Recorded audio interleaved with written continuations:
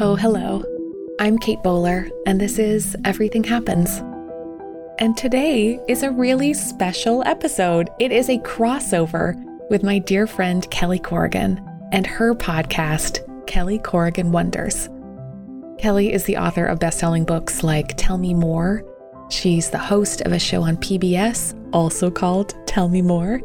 And she's just one of the funniest, most honest people that you'll meet. And she is exactly who you want to tell about your beautiful and often boring and sometimes wildly unglamorous days. And we thought it might be a nice time, especially this time of year, when there is an enormous temptation to say that everything is wonderful, when in reality things can be a bit rough. I think as we just chug through December and push toward New Year, we somehow feel like we're supposed to wrap it up, feel finished, look backward on 2022 just beaming with pride and delight. We'll feel that new year, new you pathology. But it might actually be a little healthier, she said bossily, to just take stock of the things that weren't as lovely. Look back on a year that may have, sucked. So rather than just showing you the shiny parts of life, today is your absolute permission slip to say 3 cheers to the crappies, or at least, here are the crappies. Kelly and I are going to exchange our crappiest moments.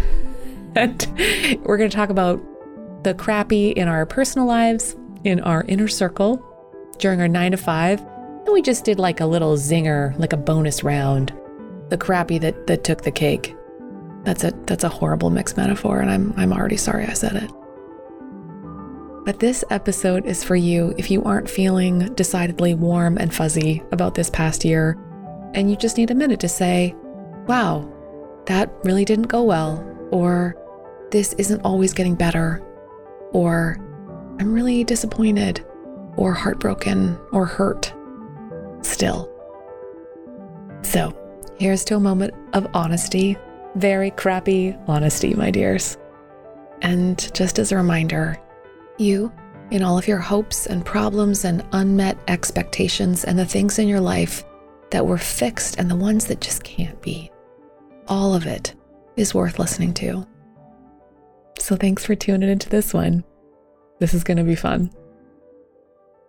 Or not, I guess. Kate Bowler, for the crappy files.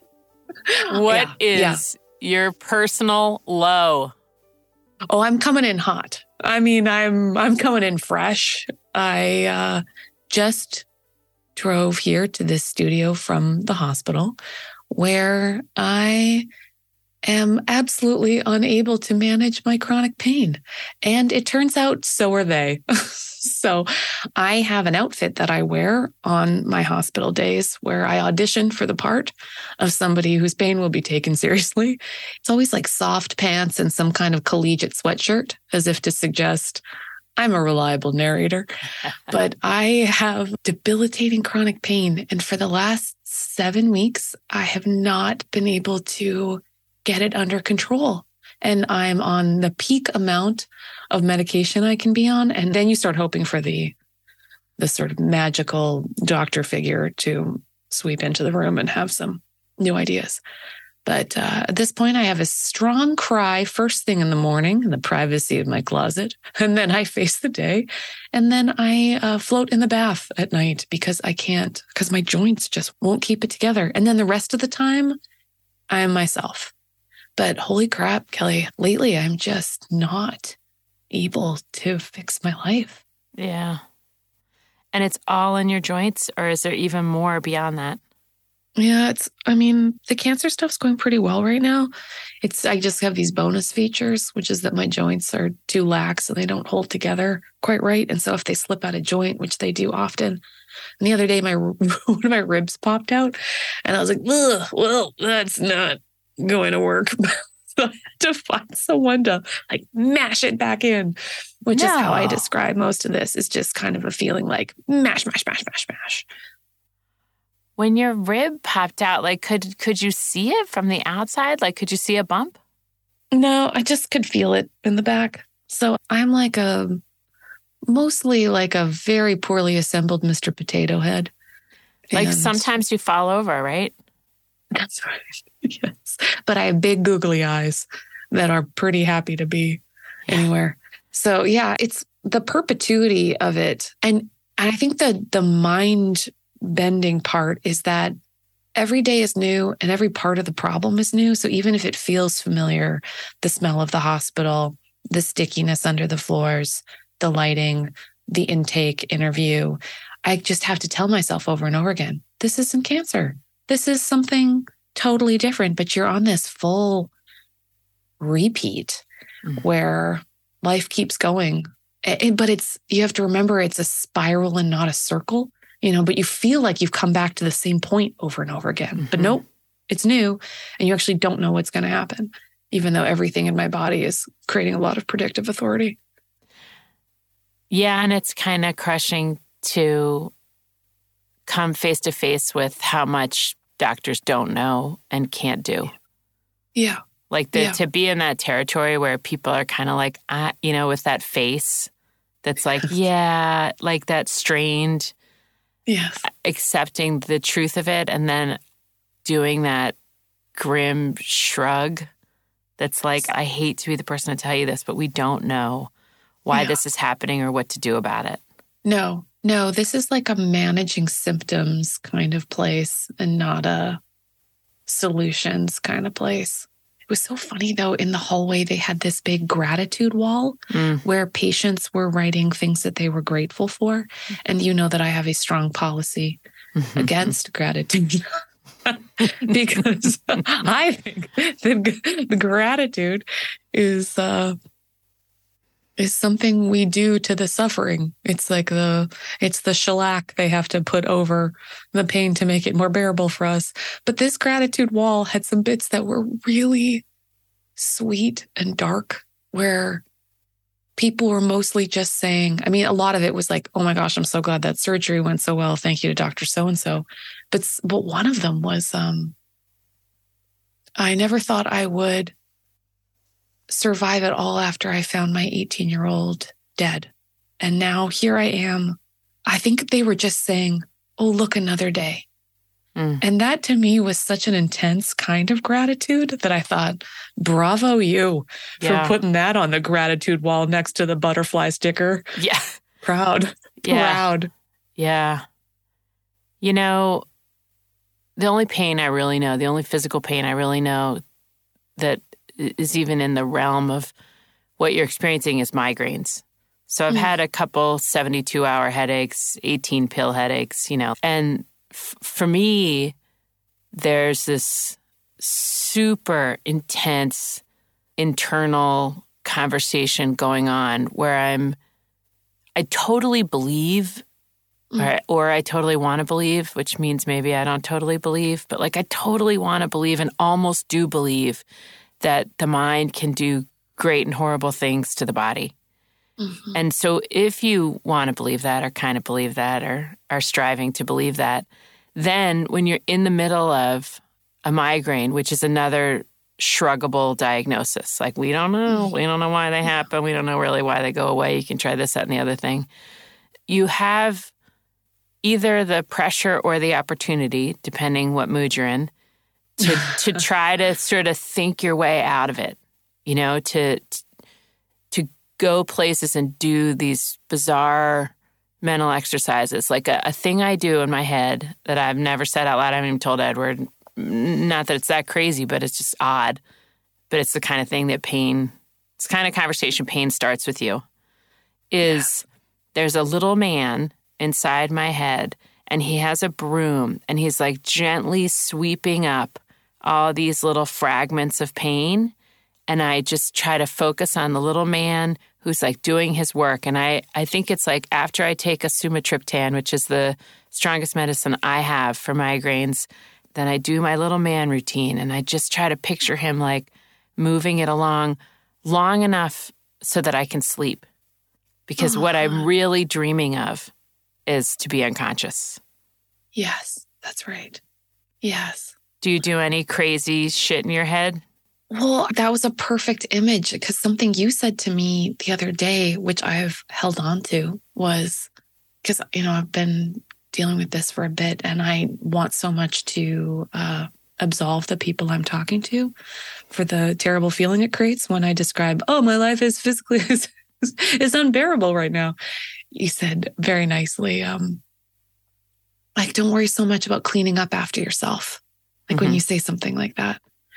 And I thought that was so good. Let's not tidy it up so fast. And then for you to have that person inside that can just do the slow work for you without you feeling quite so much pressure to clean it up for everyone else. I thought that's perfect. Well, that's a lonely making thing about pain too, is that you're pretty sure no one really knows what to say about it. Yeah. And you're pretty sure that the people nearest and dearest to you, you are sure because because you've been on the other side of it, that all they want is some signal from you that it's changing slightly for the better. And so to say to somebody who loves you, no change or getting worse is you almost feel like you're stabbing them in the heart. Yes. And my crappy is related to this, which is that I've been caught off guard a few times by my kids who I was bouncing around the world thinking that they were killing it. And they were really more being killed. And I asked one of them in this moment of honesty, do you sometimes tell me good things so that I won't worry? And they said, of course. Aww. And I was like, shit. And they said, because you internalize things. And I said, right, but I can grow. I can change. I can be better. I know I do. And,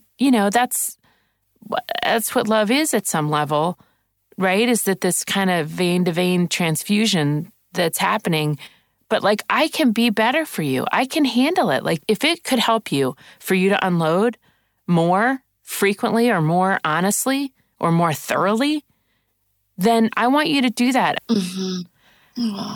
But when you're in a very unguarded relationship, which I am, and which I know you are with your people, you know that they're carrying this and that you've made it bigger by sharing it. You know what I mean? And then, totally. And that's why you feel like you have to run around and be like cute Kate Bowler with the big dimples making the funny one-liners. And it's just a fact to be acknowledged. There's nothing to be done about it, but it is this pressure to be like, I love you too much to just let this be shitty for you. I just told you something really hard and unsolvable. And now I'm going to give you a little zinger so that you feel better hanging up the phone. Absolutely. You see into my very soul. Yeah. I don't. Exactly. I had a doctor's appointment yesterday. It was with someone totally new. And he did this really painful thing. And then at the end, I go, I love you. I think it was Byron. I love you, Byron. I sounded like a tranked bear, just about to go down. Where I was like, I love you, Byron. But I couldn't not give him something back after helping me. Right, because you're worried to death about him. Because, as Lisa Feldman Barrett, my neuroscientist friend, always says, the best thing for a human central nervous system is another human central nervous system. And the worst thing for a human central nervous system is another human central nervous system. Oh, my God. Which is to say, stress is contagious, calm is contagious, well-being is contagious. Everything, we're sharing it all the time in all these different ways with one another. And so what do you do with pain, unsolvable pain? Of whatever type, right? Your kid's sad or your friend's joints are giving out on her and she's falling down in the hall. I can't tell you how many times I've pictured you falling down in the hall. That just it's so specific. And I think it's good and important for you to share it. Mm-hmm. I think you're setting other people free to be specific about it and to let me picture you falling down in the hall. I want to. I want to have more of you in my heart. Oh my gosh, what an amazing thing to say. Oh, Kelly. That's so good. That's so nice. Because partially it's sort of related to my crappy, which is it's a very weird feeling. Very weird feeling. And more unsettling than the unsettling feeling of loving someone who has a problem you can't fix. Yeah. It's more unsettling to think I don't even know what's going on with someone. That's right. I like for me to have jumped on the phone with you and had a quick conversation and like yickety yakety and like I'm being Kelly Corrigan and you're being Kate Bowler and we're just like being up together and then hang up and find out 2 days later that you've been in pain for 8 weeks. Like that would feel more unsettling than just the regular hard truth that there's tons and tons and tons of pain that cannot be fixed by love. Yes. I started to develop a theory, though, about like the people who love us best, that their love does make it unbearable for them to hear. So I did really lie to a lot of people, the sicker I got, and just to manage them managing their love. And it has been kind of a hard habit to unlearn, especially too, if you've got, most people have like a real grab bag of problems, just a kind of a reverse Mary Poppins situation where it's not like a big plant that'll come out of that bag or medicine. It's just like, oh, arthritis and then estrangement from a loved one and then work alienation or something. So I do find that the multiple kinds of problems also sometimes make us lie.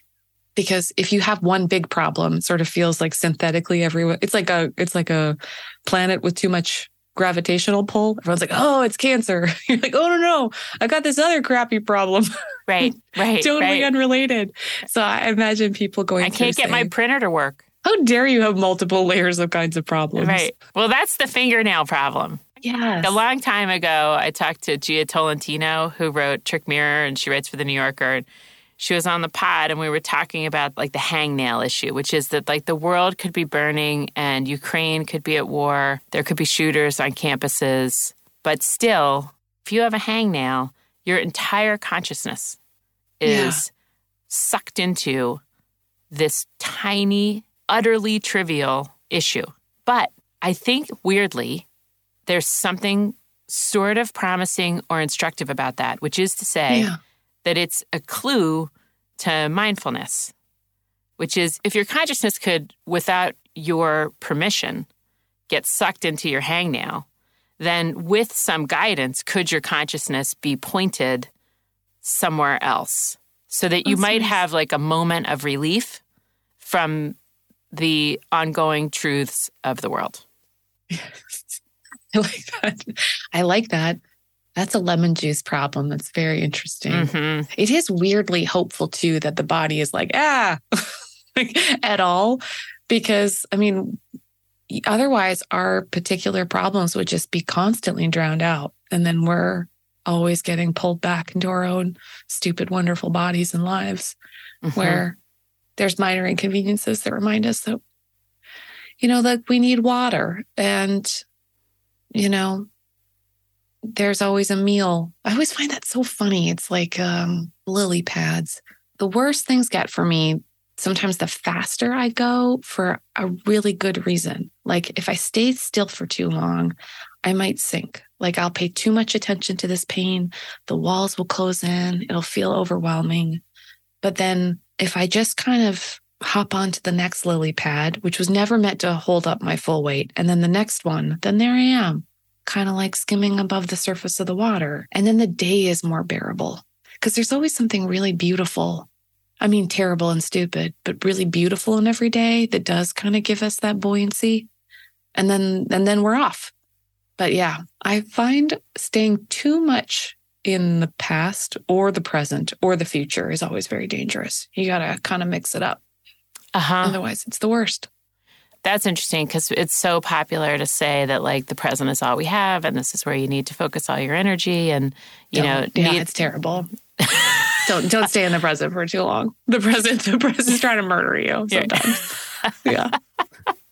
Another thought I've been having lately, which I've never had before, is that sometimes foreclosing all discussion and completely diverting your attention is wise and effective. Give me an example. I really like that. You know, like if you're talking to a friend who's going through a divorce, like she may be trying hard to spend 4 or 5 days, like without thinking about it. Give yourself a break from thinking about it.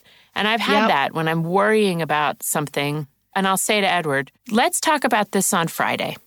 Let's just go for 5 days and just be in our lives. But our thinking about it will not enhance the outcome in any way. So let's just meet again on this topic on Friday and give ourselves 5 days to think about other things. That's so good. I completely agree. I was just spinning about this pain problem because I thought every choice I made, well, what if I'm just buzzing about the relationship between the level of pain I'm in and every choice, every meeting, I'm like, am I hurting myself? Am I just trying to figure out like, what is my relationship with this problem? And I called a friend, Varik Hader, who is a friend from the podcast, and he wrote a gorgeous book called The Song of Our Scars. And he has this wonderful thing that I think you will love, Kelly, because he was describing like the intensity of the problem, the real thing, the kind of source problem, which he describes as clean pain, like the fact that cannot be denied. So maybe the thing that you don't necessarily want to talk about anymore because there it is. And then all the feelings about the feelings and all the spinning and all that, et cetera, which creates its own effects in our body, not just anxiety, but like prickly nerve pain, over anticipation, sleeplessness, like all the secondary stuff as dirty pain. And he was like, Kate, we are going to talk about your clean pain and we are going to make a series of decisions. And then we're going to put a time on the calendar in a couple weeks and then we will revisit it. And I bet you anything, the dirty pain will go down. And he was totally right. So I can see how like psychologically, if you want to, I used to do that all the time with cancer scans. Is like, and this is the decision I made on a Tuesday at 8 a.m. And I will revisit that again at so-and-so a date. Just imagining our life, our worries as calendared. It restores to us, I think, the ability to let any other problem, any other joy or concern kind of take up the real estate it needs. Yeah. Like we literally give ourselves a break. Right. As my friend Mary Curtis Mead used to say in college, slam it in a drawer and get over it.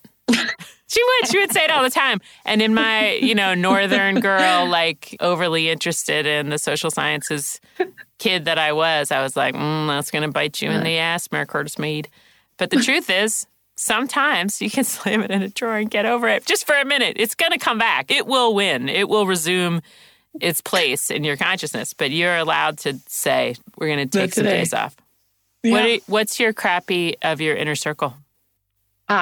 Well, it's kind of one of those pandemic hangovers, which was that for a lot of this last year, everything sort of kept kind of being reknitted and unraveled. It's like you're wearing a sweater and then someone pulls a thread and then you're not wearing a sweater anymore. You're just like frantically trying to reknit it. And my best friend from Winnipeg, Manitoba, Chelsea, she was coming up on a big birthday and she was just so decidedly meh about it. She'd had a series of losses all in a row and there didn't seem to be a way to, I think what we realized is that we didn't really have any way to keep time anymore. Like even just saying this was good, this was bad, this was hard, this was a delight. Everything was just sort of covered in a blanket of meh. So I kind of agreed. Like what a weird few years that ran together in this gray soup. So we did something that I really liked that I kind of want to do forever and ever and ever, which is, and we're, miles and miles apart, but we decided then to market with a series of thematic cocktails of of all the terrible, stupid, and wonderful, but just to declare what it was. So like she just graduated with her PhD and it was a long, hard slog, but holy crap, she did it. So we labeled that one with a lot of gin, like Chelsea's commencement. And then we made a strong, trying to get any kind of momentum and any kind of like vista feeling. That was totally aspirational because it hasn't come true. And we called that a rum of one's own. And that one was just but that to me was a solid response to the inherent mehness of this year. Is like, we've got ourselves a timekeeping problem. What was yours? What was your blah or bad inner circle? Of course, I have a lot of friends who are losing their parents. My friend Melissa just lost her dad. My friend Michael Kelly lost his dad. Yeah. But it's the divorce that's killing me. Because like I'm a grown up and everybody knows the odds, but I can't tell you how surprised I am about who it is and what the circumstances around it are and what the consequences have been. Like, we're all kind of flippant and have totally normalized, like 50% of marriages, blah, blah, blah. But each time, it's like a total ordeal. Yes. And the thing that it gets at that I really don't like, that I hate the most, is that it's very hard to know people. Like the first two great friends of mine who got divorced maybe 10 years ago, I thought their husbands were, like gold, solid gold, 24 karat, all the way through. And they both had done horrible things, really horrible things. And while we knew them, like they were leading these double lives, like right while we were having cocktails and going on couples weekends and swimming in the lake together, like it was all, and that's just my tiny access point to like it was all a lie.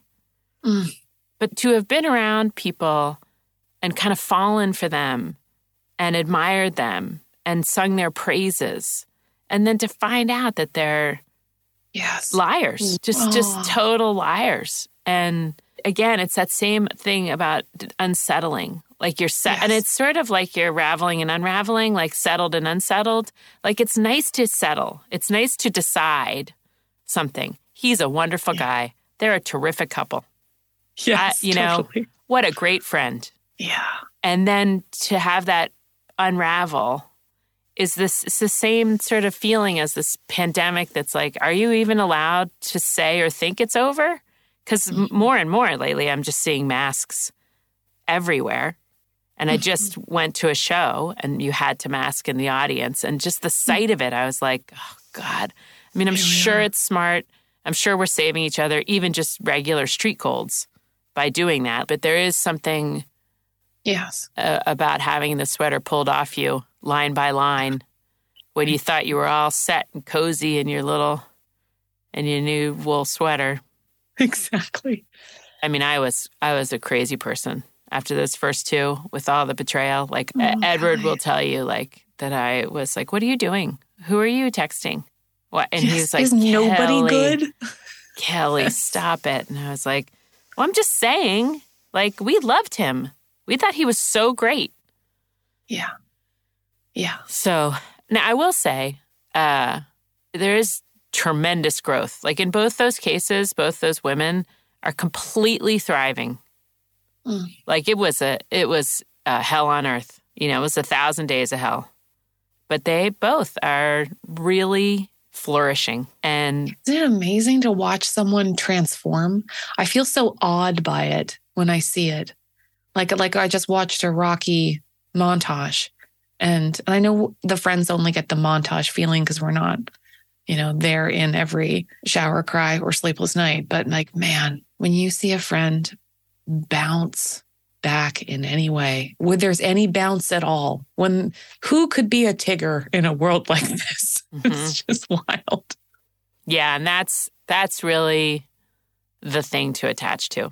If you're feeling like you're going to internalize the whole thing, don't forget to internalize the bounce. Yeah. Like there's the loss, there's the grief, there's the bounce. Yeah. And it does happen. Yes. I mean, people, stunning, more stunning even than the crash is the rise. Did we just make that into lemonade too much? No, only because the hard part about talking about pain, and I find this every little day of my life, is that in there somewhere is always this glittering gem.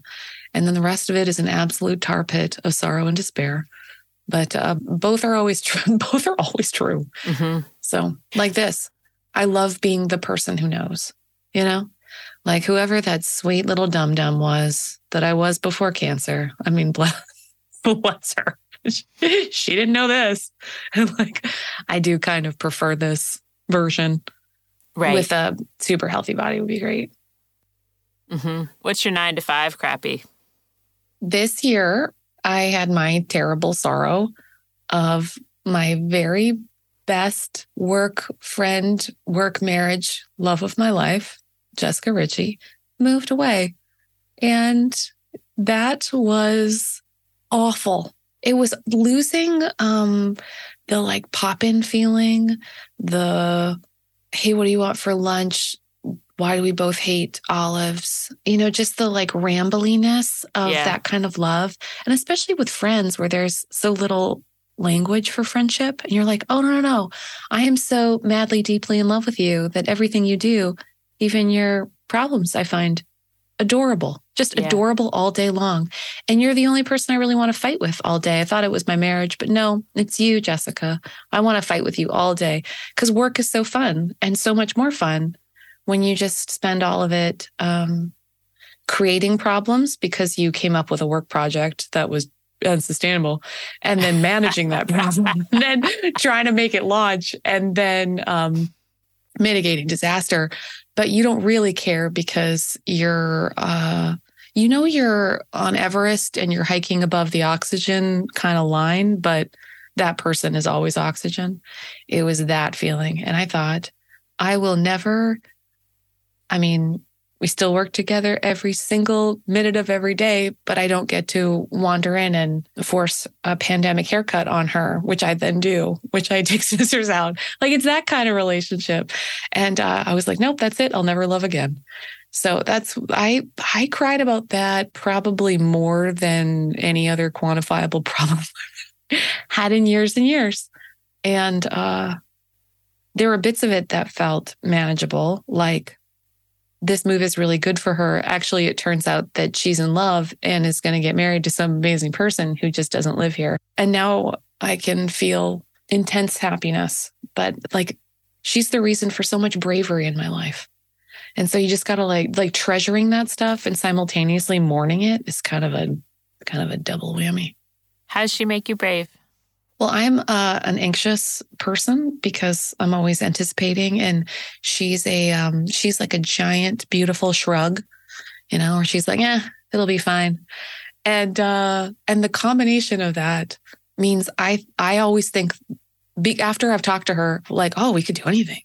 I mean, is the Dalai Lama free? You know, we've got 5 great ideas, and I don't have anybody else where I'm not usually like the waltz leader, you know, but I like having someone around who's kind and smart, and I'll go wherever she leads. It's a wonderful feeling. And you earn it after, we met in a Myrtle Beach convention center. No. And who else has an origin story like that? No. She was selling merchandise behind a table, and I was interviewing celebrity ladies for an academic book on preachers' wives. And there it was. I was like, you seem really smart. You should come do this program. And then she was like, you should probably learn about, I don't know, running a business. And then together, our hearts were one. That's what I miss about my dad the most. He was like, Lovey, great.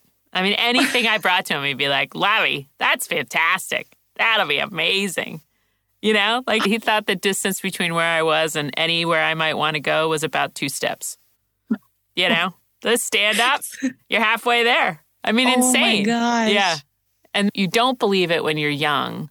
You think your parents are just like blowing this sort of generic love into you.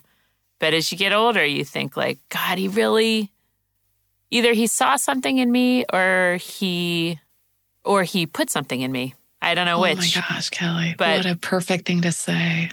But, it was like, I call it the face of love. Like every time you pitch him something, here's what I think I'm going to do. He'd be like, God, I love it.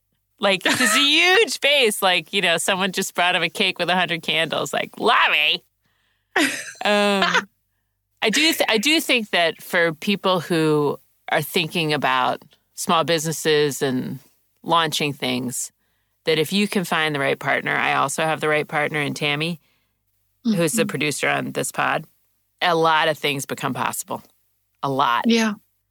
And the whole thing becomes so much more fun. That's like right. Nothing, it would be as tenth as satisfying or rewarding. It really would. I would feel like, for instance, the other night after I did that interview with Kate Baer, the poet, in Brooklyn, where everybody was masked, these women came up after and they were like, "Oh my God, this new pod, we share it every day. We talk about it. You're like in my ear. I can't believe I'm talking to you." And all I thought was, Tammy should be here. She should be hearing this. I really want her to hear this. I really want her to feel what I'm feeling right now so that she can feel as gratified as I feel. So, yeah, I can imagine. I can imagine you losing your gal day to day. Oh, my gosh. I like to take a picture where I have a montage with Jessica Ritchie that is better than any marital montage I could ever imagine. And because she's been my medical emergency contact, she's been personnel work with in an airplane, personnel work with so if you see this like tick, tick, tick, tick, tick of all the places, it's like the feeling where wherever you go, there's a trap door to somewhere else. Yeah. You know, so wherever we are, we can just like scoot through the door and then ta-da. And then we're having a fun idea. Yeah. And then we're trying to put it in a Google Doc called No New Ideas to try to talk ourselves out of having that idea. But it's too late. My crappy is that I had the worst business meeting of my entire life this year. Oh, no. It was brutal. First, I screwed up in the beginning and I didn't understand what this woman did. So I asked her the wrong question off the bat. And I don't know if that was it, but then things started to take this terrible nosedive. I was not prepared. I didn't totally understand the context of the meeting. So I was going in for like a meet and greet and like, hey, let's get to know each other a little bit and see what, you know, and 2 meetings from now, we can talk about the kinds of things that you just started talking about that I don't have in front of me. Like, I did not have the deck in front of me of like, this is your viewers, this is your demo, this is your trending, this is your online. Oh my God, I was so alone. And I just went in by myself and there were 3 of them. And holy smokes, it was the worst meeting of my life by like a factor of 10. Like, I don't feel like I've ever been that thrown from the jump. Right. Like, I think my face was red. I was pitting out. Like, that just, you know, I like a meeting generally because I'm an extrovert. So I just assume that like everyone's going to love each other and we're going to problem solve together and it's going to feel good for everyone and all this going to be all this collaborative energy and like we're going to walk out of here with a list of to-dos and woo! Like, you know, it's like a totally energizing experience for me. And man, I just got smaller and smaller and smaller. And then at one point during the meeting, I was like, do not cry. You cannot cry in this meeting. You are a 55-year-old woman. Like, get it together, Corrigan. And that's all I was thinking about is like, you cannot let like some little, you know, tear go down your cheek. Yes. I mean, that's how bad it was. And I left and one of the women was like, I hope you're not discouraged. And I was like, oh my God, I'm literally not going to say a word for a week. Like, it's going to take me 7 days to open my mouth. And I went to some restaurant and I ordered a huge cheeseburger and fries. And I sat by myself staring at like the happy, well-adjusted people around me who were having successful lives. Monsters. Absolute monsters. Ate myself into a stupor. I didn't call anybody or like all these people knew I was having this meeting and they're writing saying, how'd it go? And we're all so stupidly optimistic. Like, we thought this was the beginning of a whole new world for us. And and people said, do you want me to go with you? And I was like, no, it's going to be great. It's going to be like, oh my God. So I didn't call anybody for an hour. No, I mowed my food. The first stage is carbs. I mean, the first stage is just salty fat because your body in free fall is like, I don't know if I'll ever be safe again. That's right.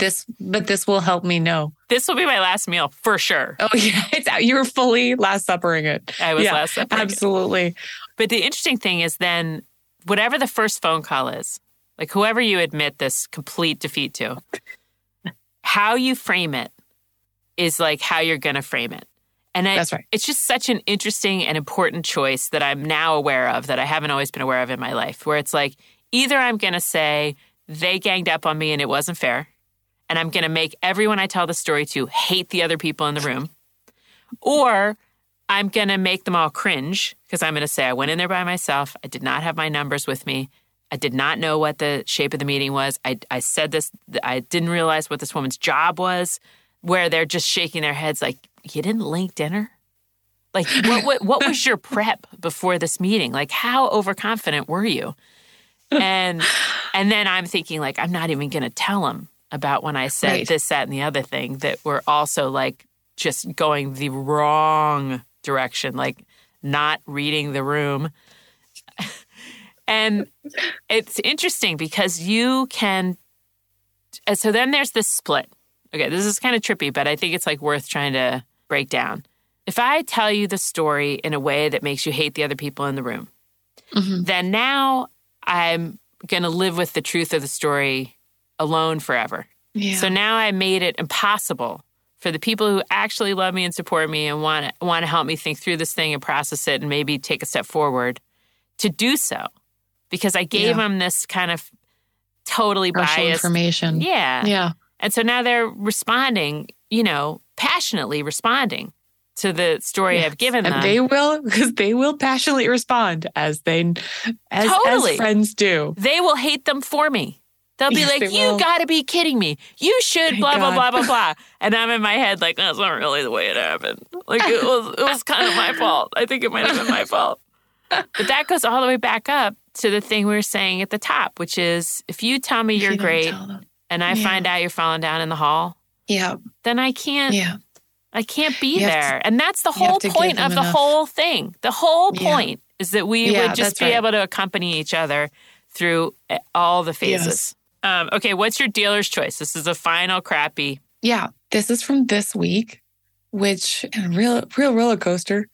So I was giving a talk in Florida a couple days ago, and every time I'm away, I feel a lot of like, what am I doing with my life? Am I not being the mom I want to be? And so I try to add something to my away trip that creates like a big memory. And so I realized I was in this small college, Eckerd College, that strangely, I had an old friend from a previous past version of myself that was suddenly working there. Amazing. So I reached out to him and I was like, hello, old man friend. Do you want to do something fun while I'm there? I've got like 3 hours before I give this talk. And he was like, yes, absolutely. I would love to. He was like, do you want to go ocean kayaking? Which he was like, I've never done. I know, amazing. I love already the precarity set up in person who has not been out on the water with health that I very much want to protect. And immediately said, yes, we're going to do sea kayaking right before my talk. What could go wrong? Oh my God. You're as bad as me with the meeting. Like, what are you thinking? God. In order to do anything on a college campus, it requires about 14 different steps. So was I able to just borrow the kayak? No, I had to do an open air swim test in front of a whole sea of 18-year-olds. So there I was. I had to dive into the water, the cold open air water. And I am trying desperately to do front crawl, which it was the length of the pool was in America 12. We call that freestyle. I just wanted to convert for the American listeners. I mean, if you'd watched me, it looked like a woman struggling for survival, but it was about 6 times longer length laps than I expected. I managed to survive the swim test. It turns out my friend had gone earlier in the day because he was too self-conscious to do his laps in front of me. And I was like, damn you. So we head on over to the waterfront. We get into the water. I am stabilizing his kayak. I want very much for him to be safe. So he gets in the kayak. And right when we get in, we both got our own kayaks. The other 18-year-old goes, oh, hey, just so you know, the wind is really terrible. And if you go out, you'll be pulled out into the middle of Tampa Bay. Have a good time. I was like, oh, yay. So now I'm like in full alarm. Like I now have a man's precarious health on an open sea kayak. We like noodle out through these channels and out into the bay. And guess what? The child was totally right. It is like gale force winds. I forgot that there's a hurricane coming. We are immediately pulled out. We are straining against oars. I'm yelling things like, use your shoulders, use your shoulders. I was like, let's just get to the shore and then we can make our way back. So all I wanted was for us to get these two stupid kayaks as close to the beach as possible. And then we could just follow the beach back. So Kelly, we are basically 2 kayak lengths away from this gorgeous sandy beach. And then before my eyes, my old man friend's kayak begins to pitch wildly on both sides, like goom, goom, like there's massive troughs on each side of his kayak as it's as if he was suddenly in the middle of a whirlpool. And we both are screaming. I am trying to figure out at this point, I'm like, do I need to get in? Do you want me to? Because I thought in my brilliant mind, I will throw myself into the water because I knew it was only waist high. And then I will stabilize this man's kayak. Then I think, because it's what I see under it is brown, it looked to me like the bottom of a ship is rising up. Shut up. He's yelling, maybe it's a dolphin. I was like, are there 12 dolphins? Like, how many dolphins can be there? So much screaming. Then all of a sudden, my kayak starts to pitch, pitch, back and forth. And then all of a sudden, I look behind me. Nothing surfaces.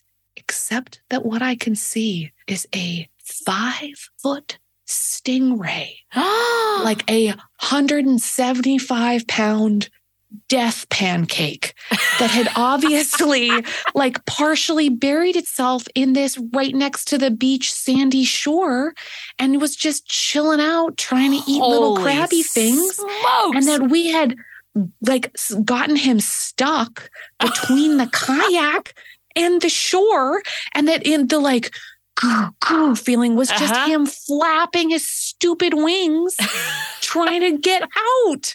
How was the speech? Did you like get it together and deliver? I was like wet hair, just like frazzled. Oh my God. Well, you made a memory. I mean, you wanted a memory, Kate Bowler. You wanted a memory. I'd like to keep my memories, though, with an ongoing sentience that requires me to stay alive. And apparently it's not likely. Whoa. Holy smokes. Well, this is going to be quite a transition. We should have checked with each other before we started because there's just no segue on earth between these two topics. Kate almost gets killed by a stingray with a man she barely knows. Into FTX collapses and Sam Bankman-Fried is not that good a guy after all. That is the headline of mine. So I had listened to this guy, Sam Bankman-Fried, who started this crypto exchange and had made $25 billion. Oh, no, now it's $30 billion, et cetera. And I heard him because he was on a podcast talking about effective altruism, which I became a huge fan of in that conversation. And I said, Edward, you got to listen to this. We got to give away 10% of our income forever and ever. This is such a persuasive idea. And the idea about effective altruism is twofold. One is that you just say every year you're going to give 10% of your gross to charity. Yeah. Don't think about it. Don't renegotiate it with yourself every year. Just do it, commit. And then the other is that you're going to give it to these vetted philanthropies where they're saving lives for, like 10 cents. I mean, it's a way to cut through all of the philanthropic options in front of us and choose ones that have the highest impact on lives saved. And it's actually like incredibly inexpensive to save lives if you're looking globally. Mm-hmm. So I was just all in on it. And I kind of had that hero feeling.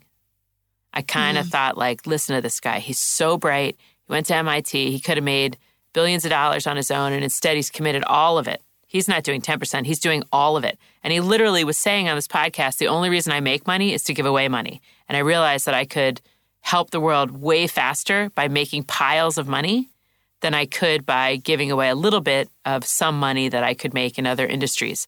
And so I went like to the White Hat Center. I went to crypto. I started this exchange. It's called FTX. And anyway, it turns out like he did some shady stuff. People called in to get their money out of it. The whole thing collapsed. It's bankrupt. And more, it's that same thing. It's like the theme of the episode for me is that I had settled the issue. I was like, he is heroic. This is a solution. People will make bold moves that the rest of us can follow, and that will make things better. And like, it was a closed case. If I'm the judge and jury, I had like hit the gavel and moved it over into completed cases pile. Yeah. And then it, erupted as they so often do. So that was my my bonus crappy is that the repeated realization that there just aren't heroes. Yeah. Except maybe you, because you saved your friend from the stingray. I don't know. I almost did. And then apparently I just stayed in my own kayak. So maybe all heroes missed. Yeah, so you're not a hero either. You just try to save your own hide. I was like, let's ride this out. Let's just see. Yeah. Let's see what happens. I don't think I will get out, actually. Yeah. Actually, good luck. Actually, now that it was good to see you after all this time. I'm sorry. I have to give a speech. You see, I have to give a speech. I need it. I signed a contract. Oh, okay. I love you. I'll see you next week, and we'll do the happy files. That'll be one to tune into, folks. Oh my gosh. We're going to be happier than feels quantifiably possible. Yeah. Look out, world. Well, my dears, if you've had a year of more crappies than happies, you are not alone. It really doesn't mean that you're doing it wrong. You're just human again today. And that pressure to be positive might be really strong right now. In fact, if you're not living a beautifully, effortlessly joyful life, people will send you reminders that they are, not just on social media, but you will see it in every Christmas card and in every New Year's resolution. So, you can take a minute and just say, hey, it's okay to admit maybe that really sucked. I wish things had turned out differently. Maybe right now I'm not doing that well, and I need to reach out. I need to wave the white flag and say, hey, come find me. So, if that's you, my love, you are worth listening to. And I really hope you'll tell someone in your life that things are not going okay. I'd also really love to hear about your crappies and happies. We created a little graphic you can add your own and share on social media. You can head to the show notes of this episode or find me online at Kate C. Bowler. And Kelly and I will be back next week to share our happies. I promise it will not be saccharine. It will just be honest. And I can't wait to see you then. All right. Bye-bye. A really special thank you goes to our generous partners who make this work possible.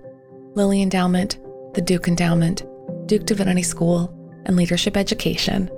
And to my incredible team, Jessica Ritchie, Harriet Putman, Gwen Higginbotham, Brenda Thompson, Keith Weston, Jeb, and Sammy. Thank you. This is Everything Happens with me, Kate Bowler.